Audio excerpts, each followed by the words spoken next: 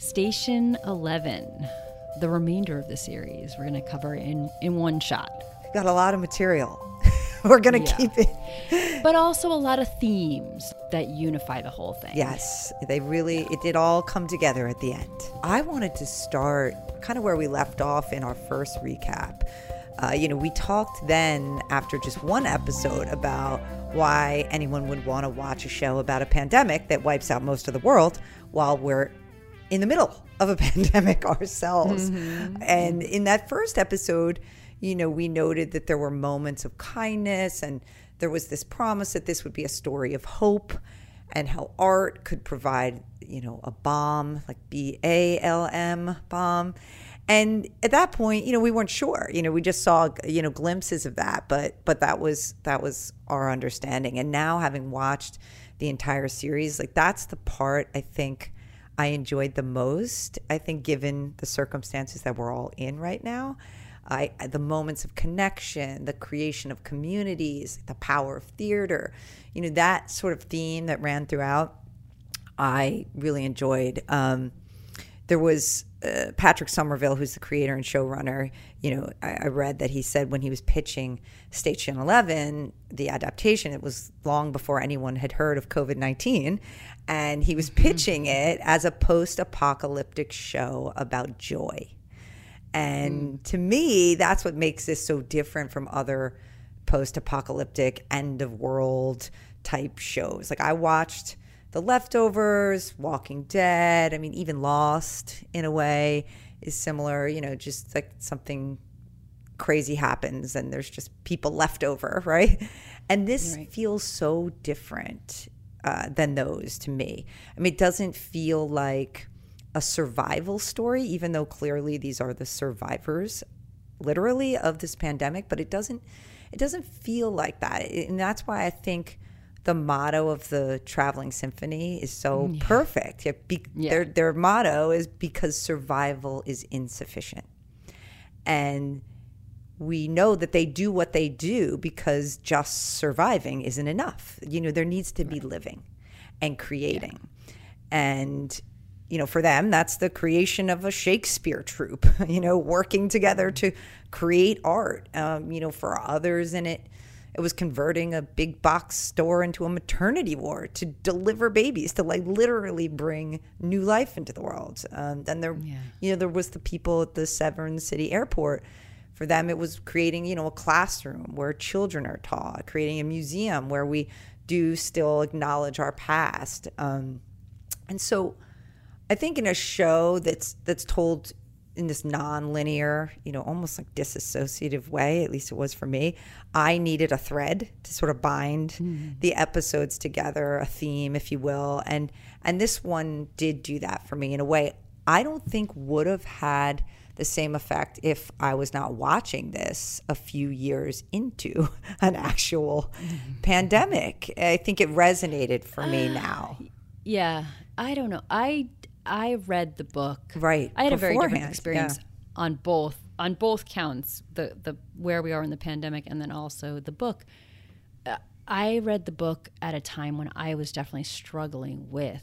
I read it when it came out, and it was at that time, as I often was, still am maybe, I don't know, wrestling with, kind of a former self, and who is very logical, who is a lawyer, who is practical, and also this creative, artistic self. And it felt very much like validation for me that being a lawyer and the work I was doing felt like pure survival on my point, and that was insufficient. And so I did take that away, even without that, I think. But you're right, it does resonate on a whole different level now. Yeah, that's interesting, because you took it, I think, you extrapolated that really well at the time, meaning that theme obviously came through to you when it wasn't so literally on the nose as it is now.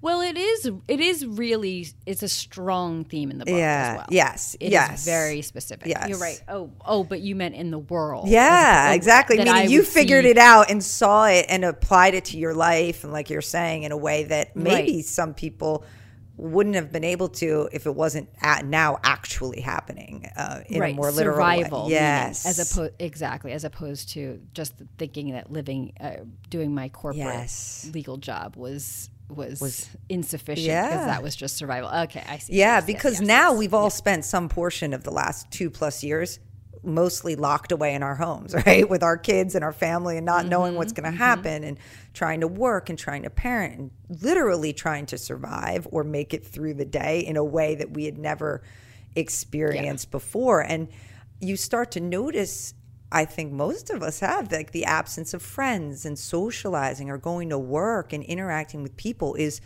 harming you mentally. It's like takes this psychological toll. And I think it's because we realize what the Traveling Symphony was saying, that survival is insufficient. You start to realize, or I think have a new appreciation for the moments where we really get to live. And those moments for people now, I think, are highlighted, when they get to reconnect with family for the first time. You see people put this on social media, like, finally got to hug my mother, or, got to go back to the theater and see a live show or reconnect with friends. And so for me, I think the show was a good reminder about how, from a mental health perspective, we have to try and not just survive these days and weeks and months of this pandemic, but to live it, and to try and create and try to connect. And I mean, for me, this podcast really did it, right? Because during the pandemic, right, was when we got to do all these author interviews, for example, because people could not go out on their media tours. And, we were fortunate, I think, that we had this outlet when we were otherwise trapped inside, to connect through a computer, but to talk to people and to talk to each other, and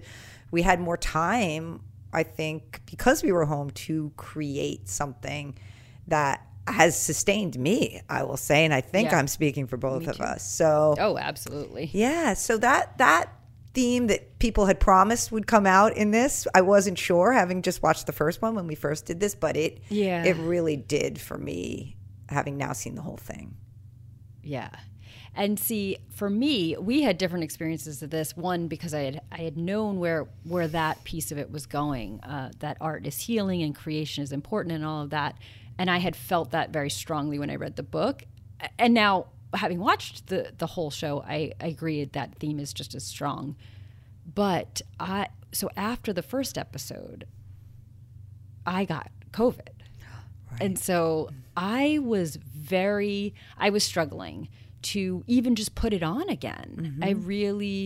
It felt beyond my possibility. And even though I read the book, I knew it was going to be full of more hope than I expected. I don't know. It was hard. Yeah, the timing for that's you. Why.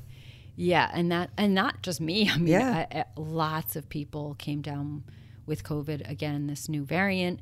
But at the end of December, early January, even now, it's still running rampant. And so that was harder to even just open it. And once I started watching again and I got into it, it was worth it, and not at all. It didn't feel like it was resonant with what I had just gone through and having it.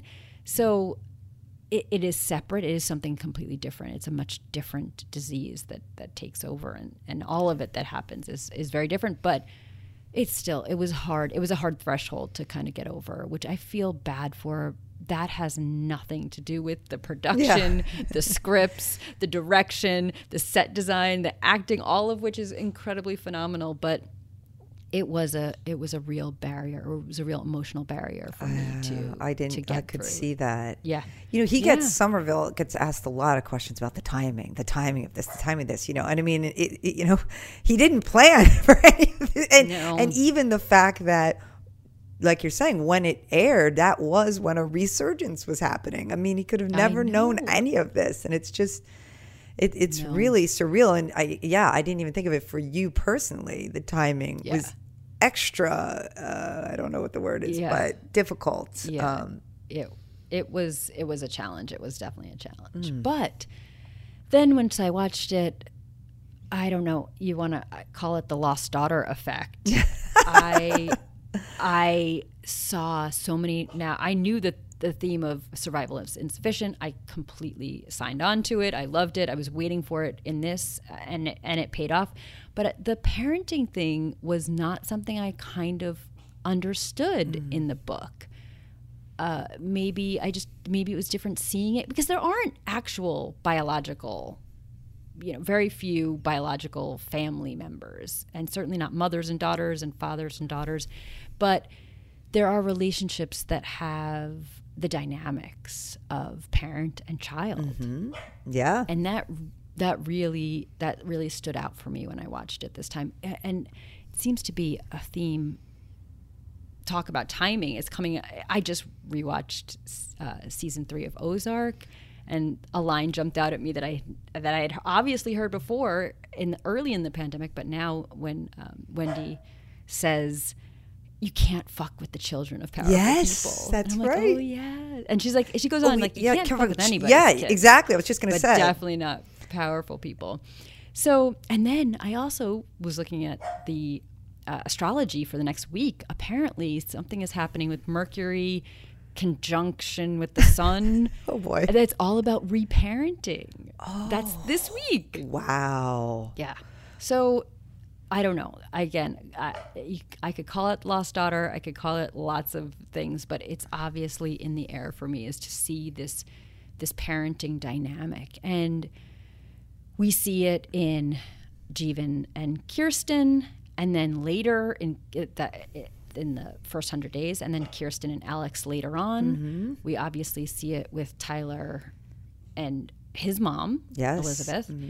But also, I mean, the first thing that struck me was watching the prophet Tyler walk around with all of these kids, and I'm like, who wants all those kids exactly. following around like that? That is terrible. That is more than I can handle. What are you doing? Yes. First of all, it's very creepy too. It's just like when they come out of the field. It reminded me of like Children of the Corn, which is still the most frightening movie I ever watched as a child. But they just sort of like appear out of the field. Yes. Yeah, but he has lots of kids in his care.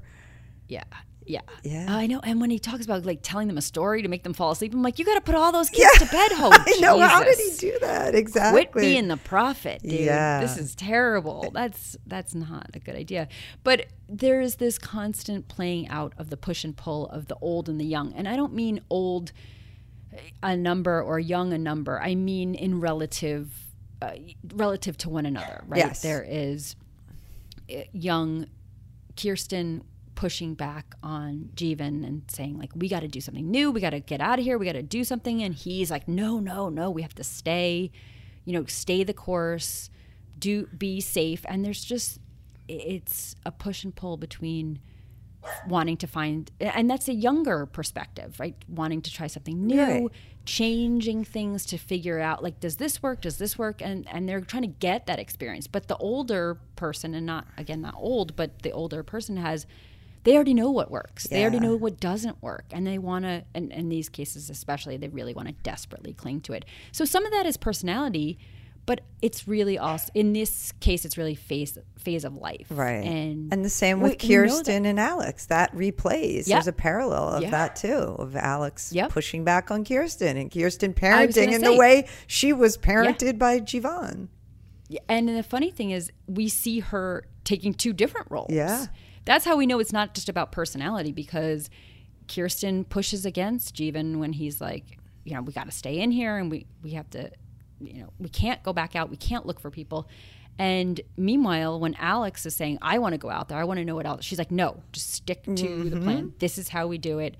We stay on the course. You do not get off it. Yeah. And those are just very relatable dynamics of parent-child and what that is. And even Arthur. I mean, Arthur was actually Tyler's father, but was a father figure for Kirsten. And they sort of share that in common, too. Another parent-child relationship, literally and figuratively. Yes. I thought that was very sweet, too, when Clark tells her that Arthur loved her. Yeah, you're Kiki. He's like, you're Kiki. Which she had no doubt about. She knew she loved him, and she knew he loved her, but that was a nice moment. But the moment, there were some lines when I just couldn't, they cut to my core. One of them was in episode 4 when Kirsten and Alex are fighting, and they're doing the play, the new version of the play, where Alex is the star, but it's in the context of them fighting, and the line Alex says to Kirsten, "You're fake," and Kirsten says, "My love is real. You just can't see it. You're inside of it. I knit you out of it." Oh. And I'm like, oh, geez, if that doesn't feel like what it feels like to be a parent. Yeah. And when they're pushing back on you and acting like you're trying to be an obstacle, and really you're just trying to guide them, and it's so full of love and care, and they don't see it. They see it as harsh because they're in it against them. Yeah. And then in the final, I'm sure we'll come back to this, but I just want to say the line when Kirsten in episode 10 at the end, when they're reunited, she says, "I was never scared with you," to Jeevan. And Jeevan said, "I was scared all the time." I know. Which is how we as parents feel, right? Absolutely. Scared all the time. Yeah. So those moments really, really spoke to me, and those dynamics really spoke to me. Yeah. And I think it's also this exploration of found family. Like you pointed out, there's really only a few that are actually biological parent-child. And given the catastrophic loss experienced by people due to this pandemic, they're forced to find and create new families and new communities. And there's a line that's actually said twice, like, just someone I ended up with. So Jeevan says it about Kirsten to someone, and Rose, before she gives birth, says it about Tyler, who she's waiting for at the maternity ward, if you will. And we don't find out much about their connection, but clearly Kirsten is more than just someone Jeevan ended up with. But that's just... Which, by the way, is, I forgot to note, that is not in the book. Yes, I did know that. I did read that this relationship has been very much... That was the most embellished wonderful or part. added. Yes. Mm-hmm. That was the most wonderful part for me, to see that whole relationship that was just not even there. So I had nothing to compare it with, but yet they had crossed paths, but then they just, that night it was it. It was like, okay, bye. Yeah, and this was hugely different. Yeah. But yeah, they're not just people. And it ended up being like the most emotional, resonating piece of the whole thing. And it was the thread that went from the beginning to end, because they're not together for a lot of the time in the middle. Well, none in the now, but we do get flashback episodes. But yeah. I mean, I think I watched, ever since I knew Jeevan was alive, I watched, I think, almost exclusively to see whether they'd have a reunion. I mean, to your point, like, that's so funny. Oh, it meant so much to me, this Jeevan and Kirsten, that I was waiting for that reconnection, for them to come back together so badly. Oh, wow. And I was thinking, I don't care if they do or not. Oh, yeah. I really wanted them to. Well, that's not the right word. It's not that I didn't care. I didn't care if I got to see it, because I believed that, that line that they say over and over. And, I've met you before 9 times, 10 times. Mm-hmm. I mean, I knew they would be back together. I just didn't know if we would get to see it, because it was a little touch and go. Oh, like, completely. That last episode in the finale, I about 3/4 of the way through, I'm like, oh, they do not even tell me that they are not going to run into each other. I'm like, they cannot just miss each other. No.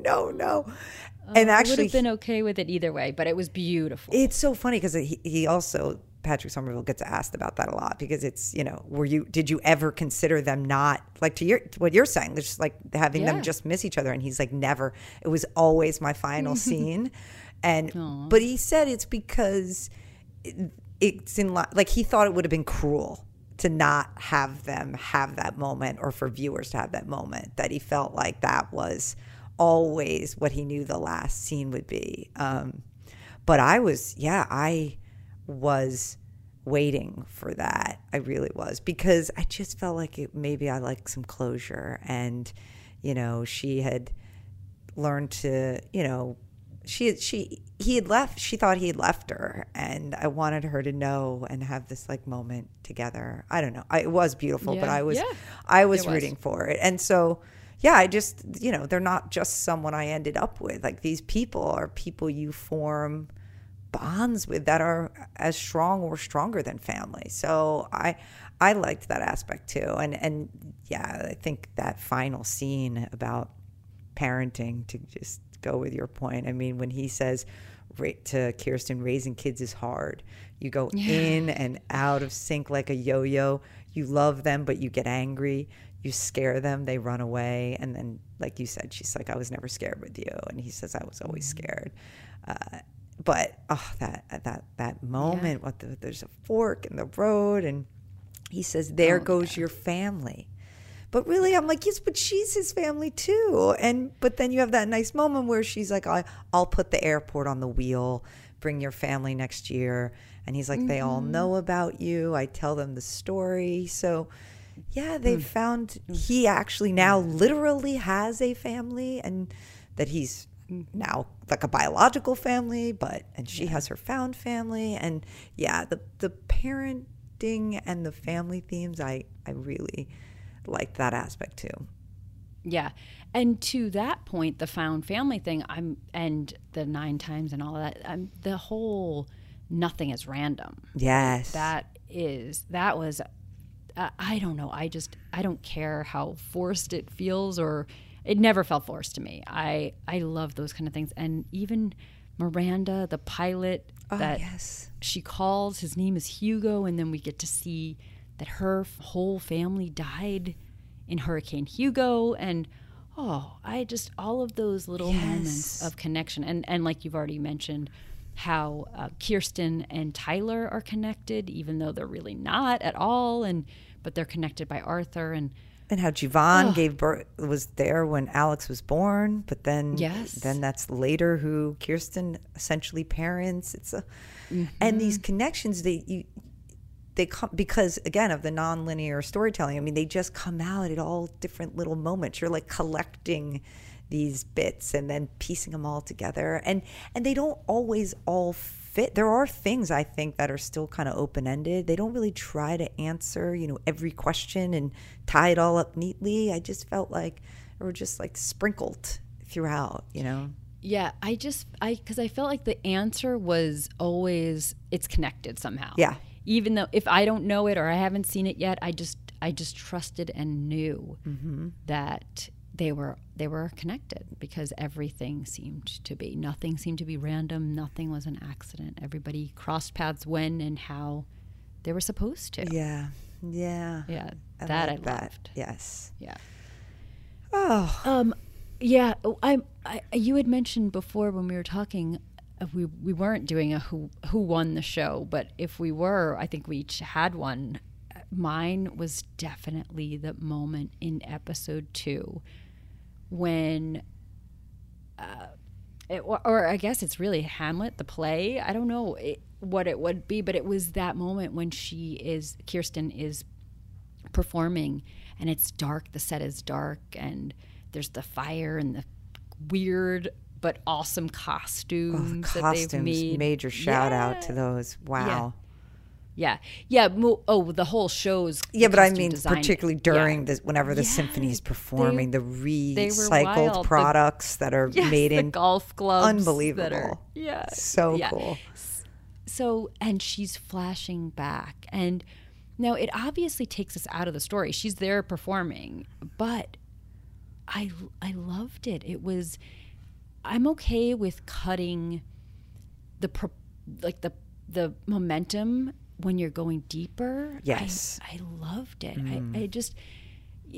And sometimes if something's moving too quickly, that can be a good thing. Slow it down by going deeper into backstory. And the way they're just intertwined, young Kirsten finding out, getting those text messages. Yes. And that her parents are dead and don't come here. No, everyone's dead. I mean, it's a devastating moment.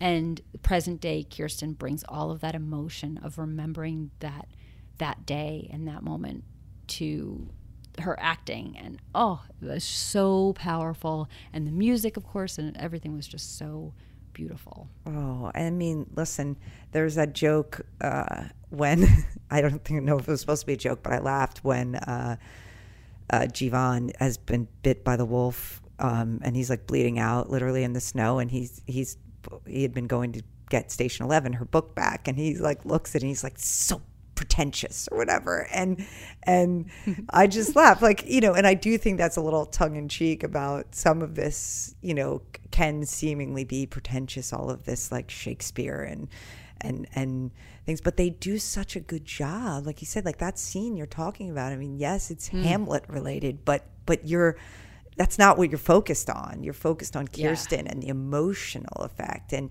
even that finale, which is very Hamlet focused. I was saying to you earlier, I'm like, wow, like Hamlet in Station 11 is hopeful. Hamlet is healing. In real life, Hamlet is not that. I mean, Hamlet's a revenge story of, Hamlet trying to get revenge from his uncle Claudius, who murdered Hamlet's father in order to seize the throne and marry Hamlet's mother. I mean, it's destruction and revenge. And in this finale, it's actually beautiful. It's a way for Tyler and Elizabeth to heal and for Tyler to get some healing about his own father. I mean, he switches out the knife. Alex gives him the real knife instead of the prop knife, and it could have gone the way of Hamlet. I mean, Tyler could have, knifed Clark as, playing Uncle Claudius. But, he says, I loved him too, about his dad. And I think there's just in that moment, this decades of anger and animosity that Tyler's been carrying around kind of melt away, and there's obviously healing with his mother in that. And so I was like, that's another way again in which this is a hopeful story. They even take Hamlet and make it hopeful, and I don't think it was pretty heavy on the Hamlet in the last one, and and I think there is always a danger that can be distracting or too pretentious, to use Jivan's, but it didn't do that for me, and I think that's a credit to them to use that material. And I don't think, because I wondered about this too, that if people don't know Hamlet that well, and I'm not a Hamlet scholar at all. I was an English major, so I had to read a lot of Shakespeare, but believe me, that was the last time I read it. So I didn't find it distracting. I wondered, I assume, hopefully it wasn't for others either, but I thought they did a nice balance with that. Yes, yeah. Because they made it so personal. Yeah. Nothing played out as a play. It really was with the either, like in episode 2, literally cutting to flashbacks of young Kirsten finding out her parents are dead and coming to terms with everything that was going on. And then also we're in the last episode, we're seeing Tyler and him actually coming to terms with what happened then. So they made it so personal. So that's why I think it worked for me. Yeah. Yeah. But then there was that moment. This is what I was talking about in The Lost Daughter. That brief moment of authenticity between Tyler and Elizabeth when he's like, yeah, I'm going to go out. You should come. Yes. And she's like, okay. Yes. It was not a big conversation. It was not a therapy session. It was not a let's dig deep into this. It was a moment of authenticity. Like, hey, we're going to be in this together. We're in this. Well, and that was what I was missing in The Lost Daughter. That's so in the movie. True. I get what you're saying now, because it's a small point, but she did previously ask him in that episode why, when he left the first time, like, why didn't you ask me to go? And so now for him to just say that one thing, to make that offer, that gesture, it means everything. Hey, it means everything. And you're right. From this point now, they leave, you can envision that there is healing, that now they'll start maybe talking, and that this but that one moment allows you to see where it can go, even though you don't need to get it all now. Yes. Yeah, that's true. That's good. Mm-hmm. Look at that. Wow. Well, I was also thinking with all this Hamlet, and it opens with King Lear, that I'm like, Shakespeare is really having a moment right now. I mean, this and Succession, which we covered but never talked about how it's based on King Lear, too. That's a big theme in that. The Tragedy of Macbeth, the movie with Denzel Washington and Frances McDormand, is like people are raving about right now. West Side Story, which is also getting all these accolades and is based on Romeo and Juliet. I'm like, geez, Shakespeare is really, I guess he never really goes out of style, but I just feel like so much right now is Shakespearean or focus. So I was like, look at that. Just having a moment. Okay. The old bard. There you go. But you said like who or what won the movie for you, and we're not doing that, but we both sort of have something. And for me, that was the music. You know, obviously there's a lot of instrumental and the scoring of the plays and whatnot, but a lot of that was beautiful. But to me, it was these sort of more popular songs interspersed in unexpected ways throughout it that I thought was fun and gives you like sort of a point of commonality or something like, oh yeah, like that's so funny. And it's kind of unexpected at times, the song choice. I mean, the first Noel, when Kirsten sings that's not a good example of that, but it was just beautiful to me. I mean, I had just chills when she sang that. But then with Excursions by Tribe Called Quest, when Frank's like rapping, and then they all join in and dance, and I thought that was an awesome scene and use of that song. There's I don't know if you noticed, there's like an instrumental version of All Star by Smash Mouth. The karaoke machine. Stay by Lisa Loeb. I love that song. Creep by TLC, when the women are in the maternity ward, that was a great scene, I thought. Can I Kick It by Tribe Called Quest is in there too. And then in the finale, just that woman singing Midnight Train to Georgia, also beautiful. I thought the music was a bright spot for me too, and like I said, some unexpected choices, so I liked that. You know, I had a clear memory, and I'm not sure, do you ever have a clear memory and you're not sure if it's real or not? Yeah. I had a clear memory that you, for your wedding favors, made a CD. I did. And was Midnight Train to Georgia on it? No. I feel like it wasn't. Okay. No. I was 100% positive it was. I mean, I'm pretty positive. So I did make a CD, and what it was songs that we asked our bridal party to pick that reminded them of us. So every song on it was picked by members of our bridal party. And we still have it. It's very cool. But that is not on it, but I'm trying to think of what is on it that might make right. Yes. Yeah. Oh, I'm gonna go check that out for you. I'm like, I gotta check that out. That was fun though. That was a good call. Oh, that was a, because actually for some of them I was like, wait, why did this person pick this? Like my best friend picked Blackbird. Blackbird singing in the da-da. And I was like, why did she pick? Like, I didn't know what the significance was. Like with some I knew. I'm like, oh yeah, like they picked that because we used to sing it or whatever. But yeah, there was some, and I was like, oh, then it was interesting for me to figure out why they chose what they chose. It's just a beautiful. That's just a beautiful song. Yeah, it is. Oh, I loved it. Yeah. That's funny.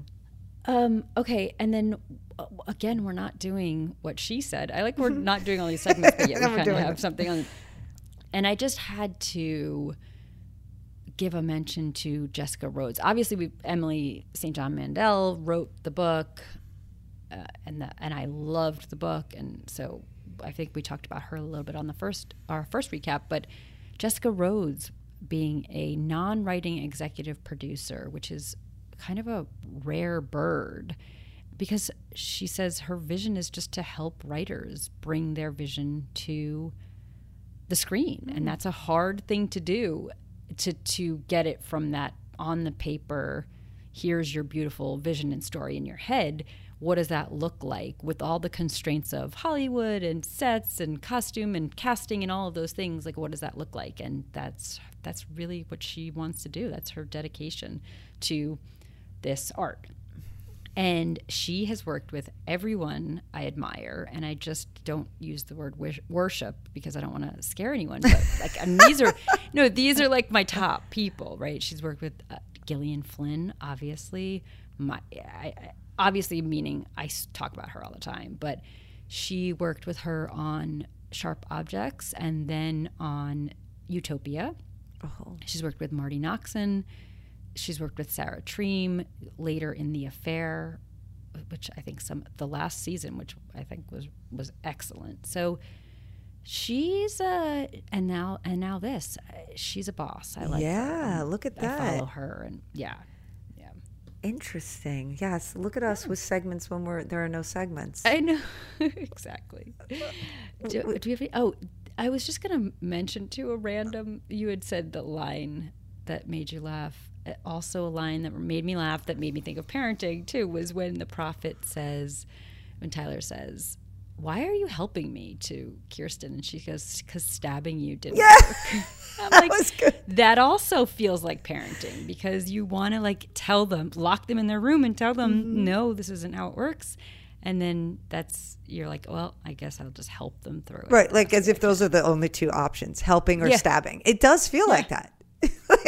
Yeah, I think that's what they would think. And that was another theme that the show really did well with by showing us so many different facets of it and so many different angles on, the Station 11 motto or line in there was to the monsters, we're monsters. Yes. Mm-hmm. And that is, there was so much of like, who is the bad guy here? Who is the good guy? Whose side, who are we rooting for here? And that was often very unclear. And even when we were close with Kirsten and her point of view, even she changed. Yeah. Because she at first thought Tyler as the prophet was someone very dangerous. She stabbed him. Yeah. She hoped he died. Mm-hmm. And then she's helping him in such an invested way that you're like, wait, who? She's protecting him. She's killing other people for him. Yes. And then she's helping his personal development. I mean, it was. And then at the airport when she is like, well, we've done performances and no one has ever locked us up before. So, and meanwhile, Clark and the people at the airport, they're like, well, we have to preserve our community and you're outsiders and we don't know you. Mm-hmm. And that was another thing. By the end, Kirsten is like strangers. Oh God, stranger danger is like every moment of her life. And yet Jeevan was a stranger and she would be dead without him. Yes, it is very ambiguous. You're right as to and that builds a lot of the tension too. Even though again, that's not really what it's about. There is this undercurrent of it that I think does keep you on edge sometimes. And I understand, again, I didn't read the book, but you did, that the prophet was much more sinister and maybe did appear to be more of a quote unquote bad guy in the book. And that here Tyler is definitely more ambiguous and our views of him change, as you said, over time, as Kirsten's do. He's got a lot more vulnerability. You understand because of maybe his situation with his parents, why he is the way he is. And, I don't think that came across the same in the book. And I think I like this more of the ambiguous, who's the bad guy, who's not. And I that is one of the benefits that I hadn't considered before of waiting a long time between the book and the movie or the book and the TV show, whatever the adaptation, is that you sort of forget these things and you just have the feeling of like, oh, I loved Station 11. And you don't remember all of the details and all of the plot lines, but you remember that you loved it and you want to watch it. And that was a huge benefit for this, was that time that had gone by. Yeah. That I wasn't worried about whether it was so faithful or not.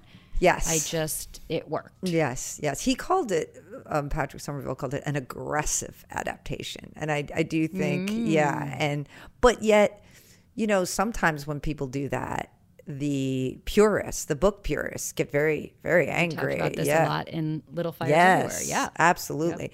And at least from all the things that I've read, even though he does seem to have changed significant things, including the ending, that I don't hear a lot of clamoring about it, that people feel as if it did capture it, which sounds like you're saying too. I mean, there's nothing where you're like, oh my God, how could he have done that or changed that? It seems like he really nailed the underlying themes, even though he did change things for television, which you need to do. Yeah. But it was more of like what he chose to focus on. Yeah. And this is another thing with Station 11 that was so unusual. There's so much going on in the book and in the show that it wasn't like it was one person's story and you follow that one person's story and you know it by heart because this is her journey and this is it.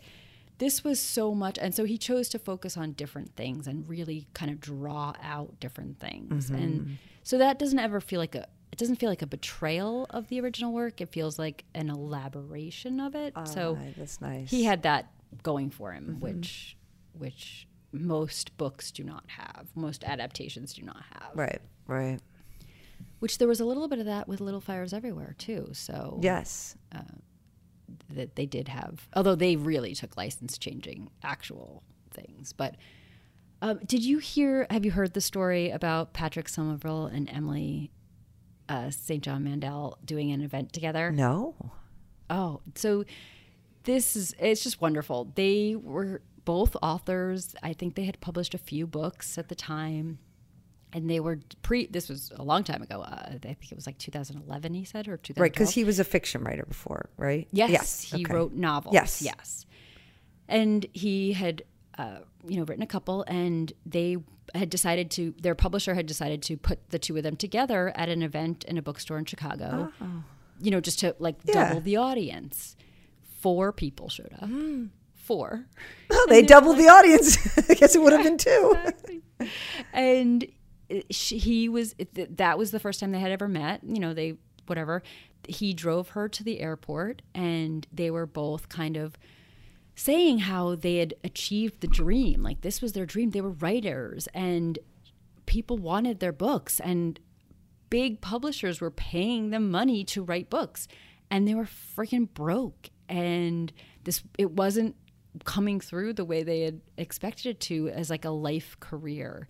And so, Patrick had said, he was driving and he said, I think I'm going to try to get into TV and see, I hear there's more money there. So that's storytelling and I'll just do it that way. And Emily is like, you know what? I think I have one book left. I think I have one book that I'm really going to try to strike it hot for this one and put everything into this one book. And of course, fast forward a few years later, he is doing, this is not his first TV, foray into TV. And she had Station 11 be a massive New York Times bestseller and a massive hit. And so I just thought that was so funny that there they both were on the brink of kind of packing it in and then going, you know what? I think I'm going to tweak this a little bit. And then that was the thing that launched. This also speaks to the theme of Station 11. How people are connected in ways, and then they comes back around, full circle moments. Oh, yeah. In and out of each other's lives. Oh, I love that. Oh, that is a great story.